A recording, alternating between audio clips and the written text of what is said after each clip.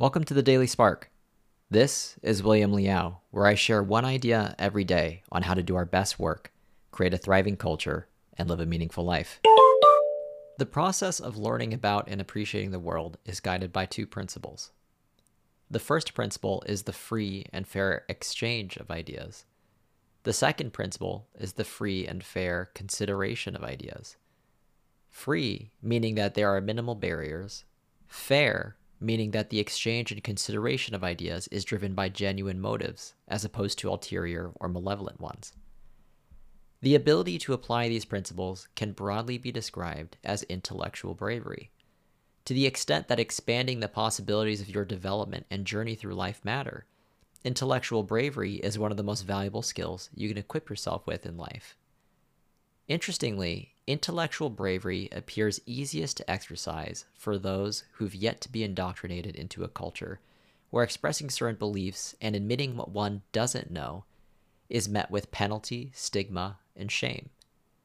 In contrast, the more you are exposed to this culture through your work, your team, your household, your friend groups, and even the books and films that you watch and read, the harder it can be to freely share what is on your mind and openly consider new ideas.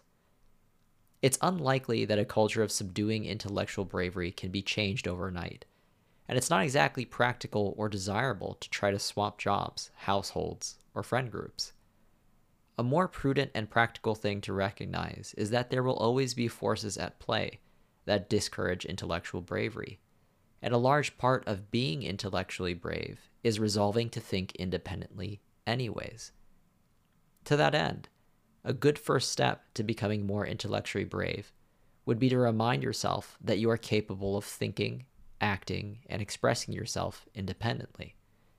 And also understand that being intellectually brave isn't some elusive state, rather something that happens the instant you say what is on your mind. You openly admit to what you do not know or fully understand. You defend the ideas you believe in.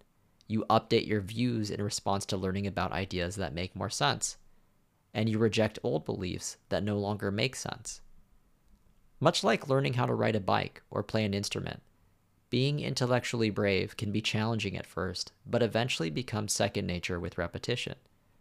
It turns from brief and occasional periods of illumination to something you're able to consistently witness, find joy, empowerment, and insight in, and rely on to fully and freely appreciate the infinite expanse of life that is awaiting your discovery.